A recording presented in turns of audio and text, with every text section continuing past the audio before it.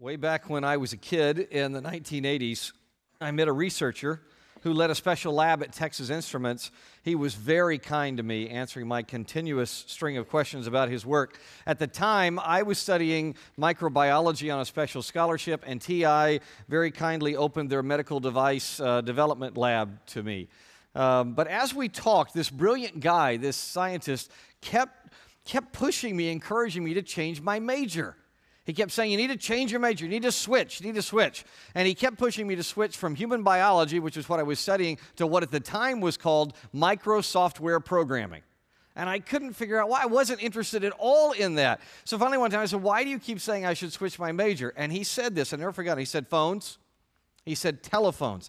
Telephones have not been tapped. The potential of the telephone is unbelievable. He said, when they are finally tapped, it will change the world. I was absolutely befuddled.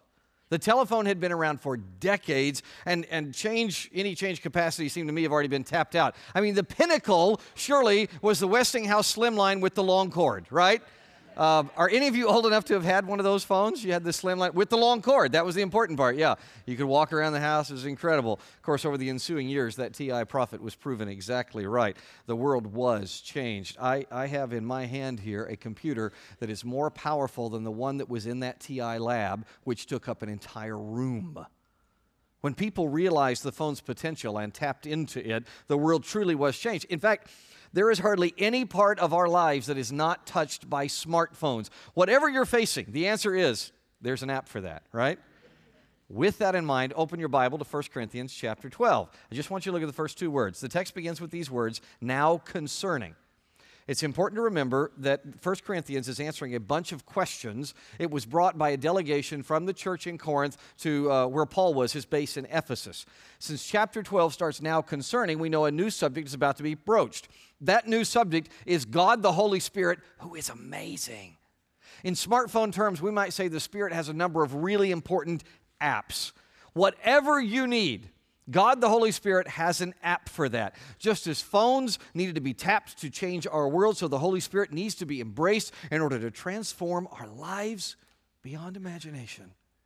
Read verses 1 through 3. Now, concerning what comes from the Spirit, brothers, I do not want you to be unaware. You know that when you were pagans, you used to be led off to the idols that could not speak. Therefore, I'm informing you that no one speaking by the Spirit of God says Jesus is cursed. And no one can say Jesus is Lord except by the Holy Spirit. As we summarize in your notes there inside your bulletin you got when you came in, the Spirit directs to lordship. Look up here, please. Everybody tell me, what is this? What's it a picture of? It is a tortoise on a fence post. That is right. Now ignore everything else about the picture and just answer me this question. Is there any way that tortoise got up there by itself? No. Anytime you see a turtle on a fence post, you know someone put it there. In a similar way, this text is reminding us that no one responds to the lordship of Jesus on human power alone. It is not through the flesh that we submit to the lordship of Jesus. It is by God's Spirit. Now, sometimes well-intentioned Bible readers will think that verse 3 is setting up some kind of litmus test for real Christians, right? They'll say true believers, whatever that means. I mean, one either believes or one doesn't. But real Christians, they'll say, can't say Jesus is cursed. And likewise, non-Christians cannot say the words, Jesus is Lord. That simply isn't true. Christians can lie about the Lord. And the Bible itself says, non-believers will call out to him, Lord, Lord, but not really know who he is. To say that verse 3 is some kind of test is an amazingly human-centered mistake. The passage is about the Holy Spirit. It's not about people. It is God the Spirit who draws non-believers to the Lord Jesus. Without his intervention, no one responds to the truth about Jesus. Without the Spirit's drawing, all people are stuck in the default mode, which is that Jesus is cursed. And by the way, that is exactly what both Roman and Jewish law said about anyone who hung on a tree. They were cursed. It is God the Spirit who opens human minds to the truth that Jesus is Yahweh. The Spirit testifies Jesus is the Savior God who conquered the curse for everyone who would trust him. He's the one who puts us turtles up on the fence post of Jesus' lordship. All God's people said? The point of verse 3 is not some litmus test. It's a calling to change your major. Switch your major. Major on the Spirit. Switch from human biology to God the Holy Spirit. My old pal Bob Wilkin put it best. Bob said this, I put it in your notes, in fact. It is a mistake of the first order to think the Holy Spirit can only work in the lives of believers. If that were true, no one could be saved. Whenever anyone sincerely acknowledges Jesus' lordship, he or she does so as a result of the work of the Holy Spirit in his or her life. It is the Spirit who directs humans to Jesus' lordship. The right side of our notes details another second app. The Spirit grants diverse spiritual gifts. Pick up the text in verse 4. Now, there are different gifts, but the same Spirit. There are different ministries, but the same Lord. And there are different activities, but the same God activates each gift in each person. A demonstration of the Spirit is given to each person to produce what is beneficial. To one is given a message of wisdom through the Spirit. To another, a message of knowledge by the same Spirit. To another, faith by the same Spirit.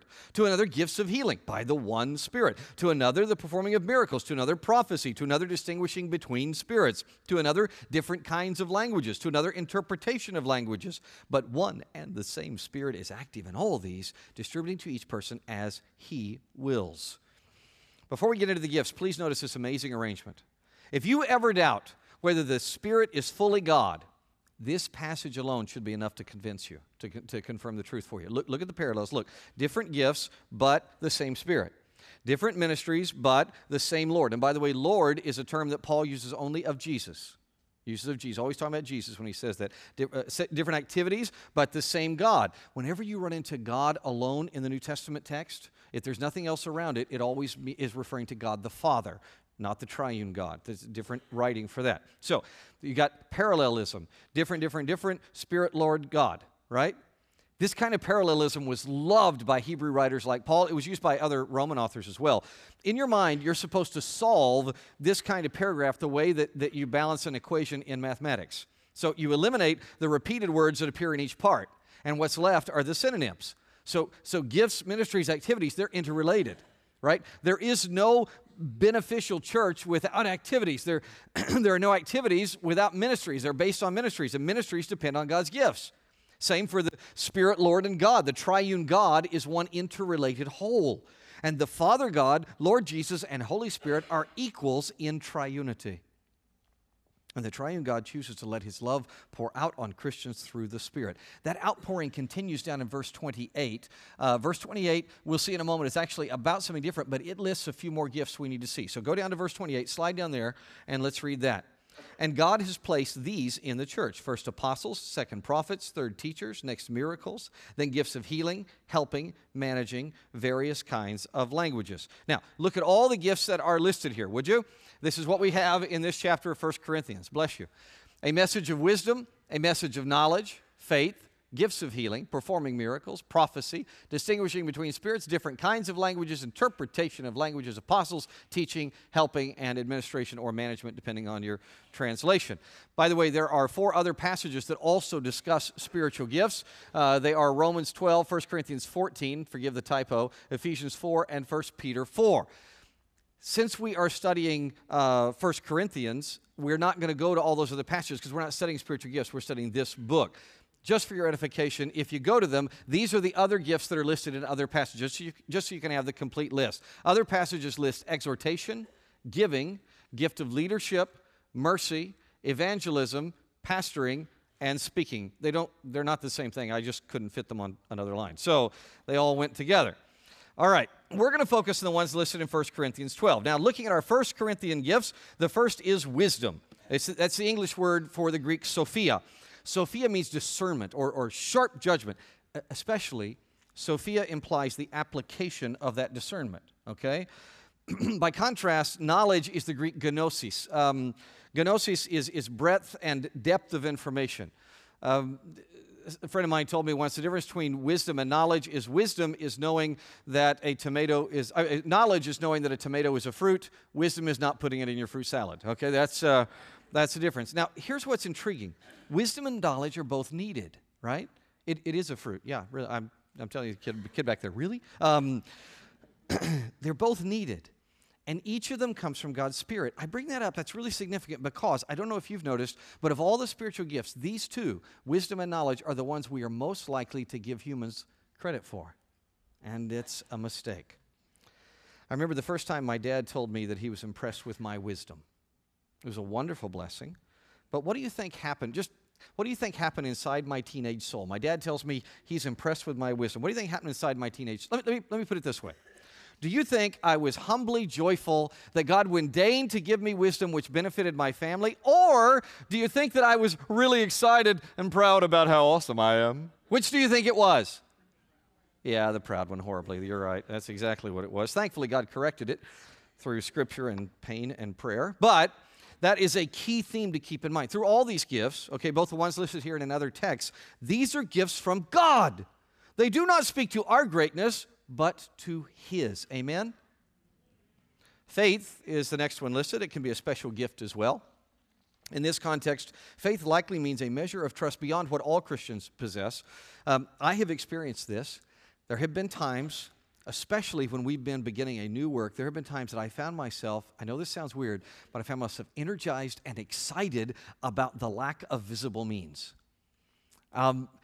Doing something that you're convinced the Lord has given you to do and trusting God to provide can be absolutely exhilarating when you have absolutely no clue about the means of support. What to everybody else looks like empty air, to you feels, I don't know how to describe it, it just feels completely solid. Healing is the next one. It's just what it appears to be. It is the capacity to make human beings well. The performing of miracles, now that one's really tough to translate. The Greek energema dunamis literally means miraculous power carried into effect. If God only employed energema here, it'd be pretty simple translation. It would mean the energy to get things done. And if dunamis alone were used, then it would mean dynamic, miraculous power. But together, they're a really rare combination. They're hardly ever used together in literature, and it opens a wide variety of manifestations. If I had to choose one picture to put on this combination so that we could understand it, I would probably select Samson. Do you remember Samson, the Old Testament judge? Remember him? He was indwelt by God's Spirit. Remember that. That's important. He was indwelt by God's Spirit, which was an incredibly rare thing. It's not like today when every believer in Jesus has God's Holy Spirit. That was a very rare thing. And Samson, in the Spirit's gifting, displayed miraculous power carried into effect. That's what this is talking about. Prophecy is next on our list. Listen very carefully, please. Prophecy is the speaking of God's word, applying it to people for edification, encouragement, and comfort. This is the gift of prophecy. It is not to be confused with the office of prophet from the Old Testament. The office of prophet is a very different thing. We're told in the Scripture that that is closed. This is the gift of prophecy, the application, the speaking of God's word into people's lives. The ability to distinguish between spirits is not as mystical as it sounds. In Greco-Roman context, where this was written, spirits was used for the spirit of an age, for the dominant ideas and philosophies of a particular time period. It's what the Germans would later call Zeitgeist. Okay, that's what spirits means here. The capacity to look into the spirit of an age and discern between truth and error, that has a spiritual root. It is a gift of God. I will never forget what one of my professors said to me. I was talking with Dr. J. Dwight Pentecost about the spirit gifts, and he said this, Wayne, if the Corinthians possessed this gift, they either weren't using it or they weren't listening to those who did distinguish between the spirits. And we are not immune to that problem. We also get carried away by bad spiritual zeitgeist. That's why we're studying this book, so that unlike Corinth, we will use our powers for good. All God's people said? Amen. The next gift, tongues, often misunderstood. The Greek text clearly indicates a known, living human language. That's why my translation renders it different kinds of languages. The spiritual gift here is the ability to speak clearly and with understanding a language one does not know. And the same is true in reverse of the interpretation of languages. I have told some of you before about the time I was at a church in Wales. My dear friend, Dr. Harvey McMahon, a lad from Ireland who teaches at Cambridge University, runs a lab there actually. Harvey and I were at church together in Wales, and not being in any way conversant in Welsh, I wasn't understanding anything. It was just blather to me. I was just listening, enjoying the singing, so much beautiful singing in the Welsh church, but I didn't understand the preacher at all. And then suddenly, it was like lightning struck. I understood every single word as if he were speaking in English. I'm looking around, no one's changed. Hair standing up on my arms, back of my neck. I'm leaning forward, only to have Harvey put his hand on my shoulder and pull me back and say, sit back, you goof. He's reading a quote from a book in English. You don't have the gift of interpretation.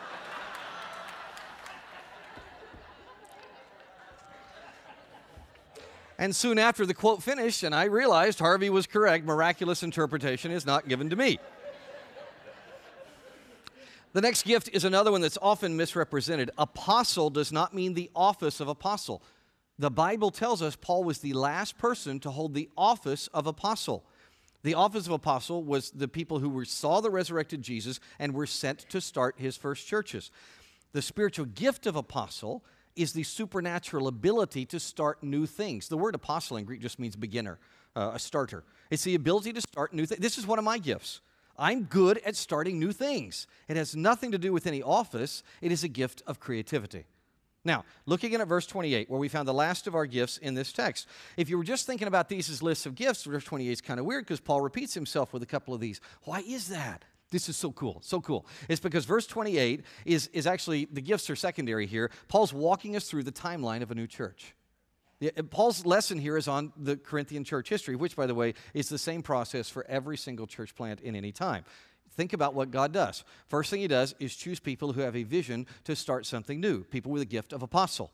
And then prophets begin applying God's word to that particular cultural context. Teachers follow who build up the body, teaching the scripture. Then come other body life things, miracles, healings, which many have seen deep in the church and draw people to trust Christ. And that leads to more complexity. So helpers are needed, administrators are needed, and that increases the reach so that language gifts come in handy. See?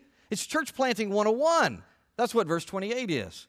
Now, to wrap up with these gifts, the last three in this text from verse 28 are fairly well understood and critically important for a healthy church: teaching, helping, and management.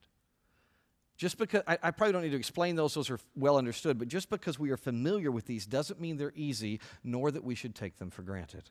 Now, in light of that list, I know what you're thinking. In your own Irish professor accent, you were saying, is this a set list, or can we add to God's words to fit our idea of an evolving society? Great question. The answer is no, you cannot. Sadly, that is what some of our dear brethren do. They add all kinds of things to the lists given in Scripture. For example, I have seen each of the following listed as a spiritual gift. You ready? I'm just going to give you 4. There are even more. Money as a spiritual gift. Criticism. Many of us have that gift. Wooing the opposite sex as a spiritual gift. Who knew? Foretelling the future. Boy, you better not mess up on that one. I mean, the Bible's very, very clear. You're ever wrong one time on predicting the future, and the Bible says you're to be treated as a false prophet. All right? Many things. Some of them are fine, some are amoral, some are decidedly immoral. Many things are wrongly credited to the Spirit as special gifts. They aren't. They may be abilities, they may be talents, but they aren't spiritual gifts. They're different. Of course, that leads to your next very logical question, which you pose in your Welsh accent, and here it is. Sut mae un yn darganfod beth yw brofion y person, a sut maent yn wahanol i nodweddion eraill. Thank you, Alan Roberts, for that brilliant Welsh. Alan, one of our ushers, is from Wales. He did that so that I could practice it and then say it in Welsh. It was a failure, complete and utter failure. So I just played his recording, which you all know, of course, having the gift of interpretation, you know that means how does one discern what one's gifts are and how they differ from one's other traits? It's a great question. That, by the way, is the exact question that I posed years ago to my teacher, Dr. Pentecost. Dr. P told me, we were sitting in his office at Dallas Seminary, and he said, Wayne, you need to research interests. He thought that interests could be the best way to distinguish spiritual gifts from natural abilities or experiences or anything else that people confuse with spiritual gifts. So here's what I did. I set up an experiment. I got 100 people who said they felt very confident that they knew at least one of their spiritual gifts. Okay, and they all agreed, these kind people agreed to come to this auditorium, and we set them down at desks, and each one, first thing they did was write down on a piece of paper what they saw as their spiritual gift. And then we set that aside. And then I handed out to them an interest inventory, totally secular interest inventory. Gifford Zimmerman, by the way, in case any of you use those. It's a really good tool. And they took this interest inventory, took about 45 minutes. And Gifford Zimmerman, at the end, gives you a major in one of 17 interest areas. Now, after they had their major, I then flashed up on the screen some work that I had done with a couple of other people thinking through what are spiritual gifts that align with those majors, right? So each of them had a major that was totally secular, and then they looked and went, oh my goodness, that matches up with some spiritual gift. Then we took their Gifford Zimmerman with their spiritual gift major, and then they took their piece of paper and put them side by side. This was astonishing. We had a 100% match. Never seen anything like it in my life. It was unbelievable. 100% match. The interest approach allowed people to sneak up on how the Spirit was wiring them without being blockaded by their past or by their natural talents. We thought that was too good of an experiment, and we thought we must have done something wrong because you don't usually get results like that. So one of my colleagues came in, and he did another group of 100 people and did the exact same thing, and we got a 98% match that time. And all that led to this, the Discovery Trail, which was the first thing I ever wrote for Christians that was published. If you want to determine your gifts, and you should, if you want to put your gifts in context along with your experiences and your abilities and your resources, please visit our site, that website right there, and take the discovery inventory that is there. I encourage you to do so. One final thing on this app of the Spirit. Please note that it is not about you. Look at verse 7. God's spiritual gifts are given for the benefit of the whole church, or as other translations put it, for the common good. Corinth appears to have missed this, gotten all excited about their own specialness and how each person should boast about his or her gifts. They thought life revolved around them. It is tragic. Thank goodness we never do that today. But we do. Recently, I spoke with a pastor whose church attendance has changed dramatically. Now, this church is bigger than ever. They've got more members than ever. It's growing like crazy. But their last period of time, they did a very thorough study, and they found that their average family in their church is only attending 1.7 times per month. Yet that doesn't mean they left 3/4 of the way through the sermon. They only, it's an average, anyway. But what's fascinating about that, so less than 2 times a month, average family's attendance. Only 3 years before that, the last time they had done this same study, they found that their average family attended 2.6 times per month. That is a precipitous drop. Now, there are a number of factors in that. Some of them are national, some are local, some have to do with that church, things they need to grow and change. We were having a great talk about all that. But this was what struck him and frankly struck me as well. They had one very brave person who wrote in their study this comment, and I think it has a lot to do with what was going on. The guy wrote and said, we get all we need this way, talking about coming less than 2 times a month.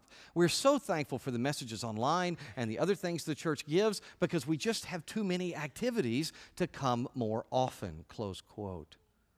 I think that's one of the saddest things I've ever read. No understanding there that God commands us not to flag in meeting together. No comprehension that it isn't about them. That poor family doesn't even seem to realize life is not all about them. There is no indication they realize that they have been gifted by God precisely to build up the church for the common good, not their good. And that's why Paul next goes to this beautiful image of the interconnected body. The rest of the chapter is about how the Spirit baptizes all Christians into one body. This is our final app about the Spirit. He baptizes all Christians into one body, and it starts with an object lesson. The lesson is that a body is made up of many parts. Go to verse 12. For as the body is one and has many parts, and all the parts of that body, though many, are one body, so also is Christ. For we were all baptized by one Spirit into one body, whether Jews or Greeks, whether slaves or free, and we were all made to drink of the one Spirit, so the body is not one part, but many. Christians are viewed together by God as the body of Christ. We're all different. We're all necessary. We are all equal in importance. Do you ever stop to think about that? We are joined together in one being, no matter our situation or background. Look at your text. It reads, slave or free. They were Roman citizens and slaves bound together in unity. The world had never, ever seen anything like that. And then it says Jew or Greek. Okay, here's the wildest part about that statement. The Jewish culture and the Greek culture use this term of anyone who was not part of their culture, barbarian. That was their word. And yet, these people who consider everyone else to be barbarians are joined together in one marvelous, barbarous unity. That is incredible. That kind of community is world-changing. Now, this text is probably referring to the local visible church, but the lesson applies to the invisible universal church of all Christians as well. By the way, the Greek baptizo here in verse 13, it's really instructive. Baptizo means displaying a change of identity. All Christians are baptized by the Spirit into one body. Our identity now is this new body. That's what God's Spirit does immediately when a person trusts Jesus. Over the years, I have been blessed to see thousands of people believe in Jesus. When that occurs, the Spirit immediately makes that Christian an identified part of the body. Whatever their feelings, each person who trusts Jesus is spiritually baptized. It is a fact. It is not an experience to pursue. Speaking of feelings, feelings do not determine truth. Look at the next section, verse 15. If the foot should say, because I'm not a hand, I don't belong to the body, in spite of this, it still belongs to the body. If the ear should say, because I'm not an eye, I don't belong to the body, in spite of this, it still belongs to the body. If the whole body were an eye, where would the hearing be? If the whole body were an ear, where would the sense of smell be? But now God has placed each one of the parts in the body just as he wanted. And if they were all the same part, where would the body be? Comparison is the language of the devil. It's what Satan used back in the garden, right? Tempting Eve, saying, you'll be like God. Well, here we see people jealous because they want to be like other parts of the body. We have all very likely experienced this, right? Just one example. Charles Schulz did a long series on this a number of years ago where all the different parts of Snoopy's body were all complaining about the other parts and they didn't want to work together. He's trying to run and his feet say, I don't like the rest of it. I'm not going to run anymore. And each of them is bothered about who's the most important. And Snoopy, like Paul, teaches us it doesn't matter if I feel unimportant in comparison to some other popular part. As the scripture tells me, in spite of this, I still belong to the body. Feelings have nothing to do with it. One of our men's Bible studies was learning through a related passage, and they sent me this note a couple of weeks ago. They wrote me and said, Wayne, our study that they were doing posed questions by Sinclair Ferguson, which seemed relevant to the upcoming message on 1 Corinthians chapter 12. Two, listen to these questions. These are really good. Is your self-image formed by the thought that I am part of Jesus' very body? Do you think of your brothers and sisters in Christ as people in whom the Holy Spirit dwells and that you are united to them in Christ by the Spirit? Those are good questions. Thinking on those will change you. We are united. Read the next section, verse 20. Now, there are many parts, yet one body. So the eye cannot say to the hand, I don't need you. Or again, the head cannot say to the feet, I don't need you. But even more, those parts of the body that seem to be weaker are necessary.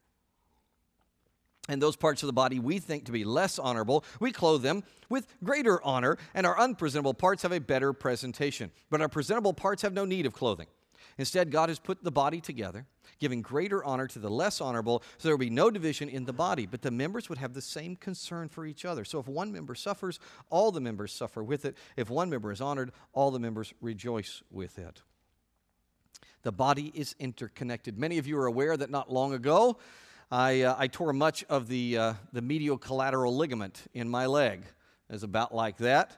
One of the things that was fascinating to me was the hardest part of the recovery was reducing the pain, not in my knee, the pain in my thigh and my calf. The biggest problem was getting the spasms out of the vastus medialis and the gastrocnemius muscles. Here's why. You see, when I tore that ligament, these muscles were traumatized because the body's interconnected. And then as I tried to rehab, they were overworking themselves all the time because they're trying to cover for that ligament that's not there or almost not there. And the biggest work was trying to get these guys to relax and not do all the covering so that I could actually rehab and heal. That is inevitable because the body's interconnected. The same is true of you, of the church. We rejoice or ache based on our brethren. Right now, I look over here and I see Mrs. Bergstad, and I think of her husband in the hospital today, who's doing beautifully, but who had a pulmonary embolism just a couple days ago, and we thought we were going to lose him. We ached over that. And then I look back here at my brother who's been gone for weeks because he's been in rehab, and he's here, and we rejoice over that, right? Now, please don't misunderstand. Our joy is not dependent on any other people or any circumstances. Our joy is in the Lord, and thus it's beyond circumstance. But we do hurt when other Christians hurt, and we celebrate when they do. I don't think anyone's ever commented on this better than the English pastor John Donne. He wrote the famous poem that has this line in it: "No man is an island entire of itself. Every man is a piece of the continent, a part of the main." But that brings up a big problem. It's always been an issue, but we are experts at it today. The problem is underappreciated community. It's in what that family wrote to my pastor friend. Remember, we get all that we need this way. We're so thankful for messages online or the things the church gives because we have just too many activities to come more often. Unappreciated, underdeveloped community. Theologian Craig Blomberg nails the problem, and I think he nails the main cause in the quote there in your notes. Look what Craig wrote. All of Paul's emphasis on diversity within unity and unity within diversity calls into question the behavior of growing numbers of Americans who believe in God and even Christ, and yet drop out of church life or at least fade to its periphery. In a land still heavily influenced by a heritage of rugged individualism, believers need to work ever harder to demonstrate that Christianity is not merely a personal religion, but fundamentally corporate. Even evangelical language for conversion betrays this bias, a personal relationship with Jesus Christ. That is the necessary starting point, but we dare not stop until that relationship leads to intimate interpersonal relationships with other Christians. Close quote. That biblical interconnection is so important. It is so important that our elders made that the cornerstone of this church's mission statement. Remember? Say it with me. The mission of Frisco Bible. We are redeemed community, doing the Great Commission by the power of the Holy Spirit for the glory of God. We are redeemed community. That means we need each other. As Paul points out, even the cool parts can't survive without the rest. And the image is magnificent. Look, Paul notes that we cover up the less presentable parts of our bodies. We honor them with beautiful clothes. In a similar way, God honors the more hidden gifts, the less noticed members of his body. He makes all beautiful, so there's no jealousy for anyone. Okay, let's read the last of our text, verse 27. Now you are the body of Christ and individual members of it. And then 28 that we read before, God has placed these in his church. First apostles, second prophets, third teachers, next miracles, then gifts of healing, helping, managing, various kinds of language. Are all apostles? Are all prophets? And by the way, the condition in which this is written implies a very clear no. Of course they're not. Are all teachers? Do all do miracles? Do all have gifts of healing? Do all speak in other languages? Do all interpret? But desire the greater gifts, and I will show you an even better way. This is a reset of the whole argument. It's a nice recap. And what it's designed to do is not just summarize what we've read, but set up chapter 13. Because these verses summarize what we've already said, I don't think I need to expound on it now. I do think it's important to point out three common mistakes that this paragraph addresses. Three common mistakes. Problem number one is the person who claims that they must not have a gift because they can't see anything special about themselves, right? While, according to God, each and every Christian has at least one gift from the Spirit, not to mention many other talents and blessings. So when you claim that you have nothing, you're asking me to believe your feelings or lack of feelings instead of God. I'll stick with God's word instead, thank you. Mistake number two is the Christian who thinks it's noble to desire none of the gifts. This actually is not as rare as you might think. It's a little bit like what we see regarding the eternal rewards discussion earlier in the book of 1 Corinthians that we talked about eternal rewards. Some people think, oh, it's just better to seek none of this. But that is precisely the opposite of what God commands. He says desire his gift, just like the rewards. He says desire these. Now, he doesn't say to desire them for yourself, out of selfishness. He does tell us to seek, to utilize, to enjoy, to desire his gifts. So if you want to know how to use your gifts, how to find your gifts, I told you to go to the website. You can also talk to our pastors. They would love to sit down with you and help you work on this. Desire, use your gifts. Mistake number three is the person who says, desire all the gifts, right? We hear this one really often from our precious friends in charismatic churches. But it's exactly what Paul doesn't say. He never says to desire them all. In fact, he even says desire the greater ones and a better way, which will be revealed in the next chapter. Like Corinth, Many churches today are trying so hard to get everything that they miss the most important thing. Spoiler alert for next time, the most important thing is to love. Love is the greater way, which we'll study next time. With that in mind, let's pray. Pray with me, please. Father, I pray for myself. I pray for my brothers and sisters in Christ. Jesus, thank you for rescuing us, for being our Lord. Holy Spirit, whatever we face, we know you have an app for that. Direct us, please, to the Lord Jesus. Continue to direct us to the Lordship of Jesus. Thank you, and continue to grant diverse spiritual gifts, everything that is needed for Jesus' body. And thank you for baptizing us all into one body. Spirit, we pray you activate these apps to change the world through us. And speaking of changing, Triune God, I pray for anybody studying with me that does not believe in Jesus. Please, Holy Spirit, draw them to your Lordship right now. They may be like I was. They may think they're smart.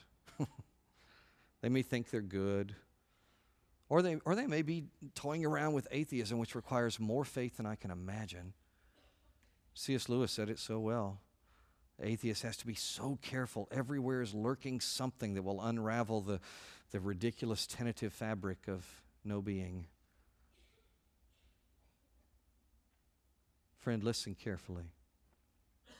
Whatever your situation, Jesus, God the Son, loves you. He, God, knows you, knew you before the foundation of the world, oversaw your creation,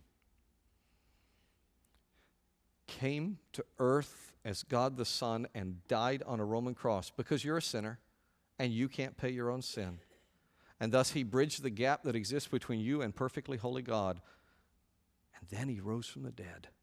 An undeniable historical fact, proving that he is God and conquers death. And then he said, if you will believe in me, you get to conquer death as well. Most importantly, for what we talked about here, you get to be in God's family, baptized into the body of Christ. It's by faith. You can't earn your way to God, but you can trust the one who made a way. Right now, believe on Jesus. Trust him as your Savior, the one who is Lord. Believe in him.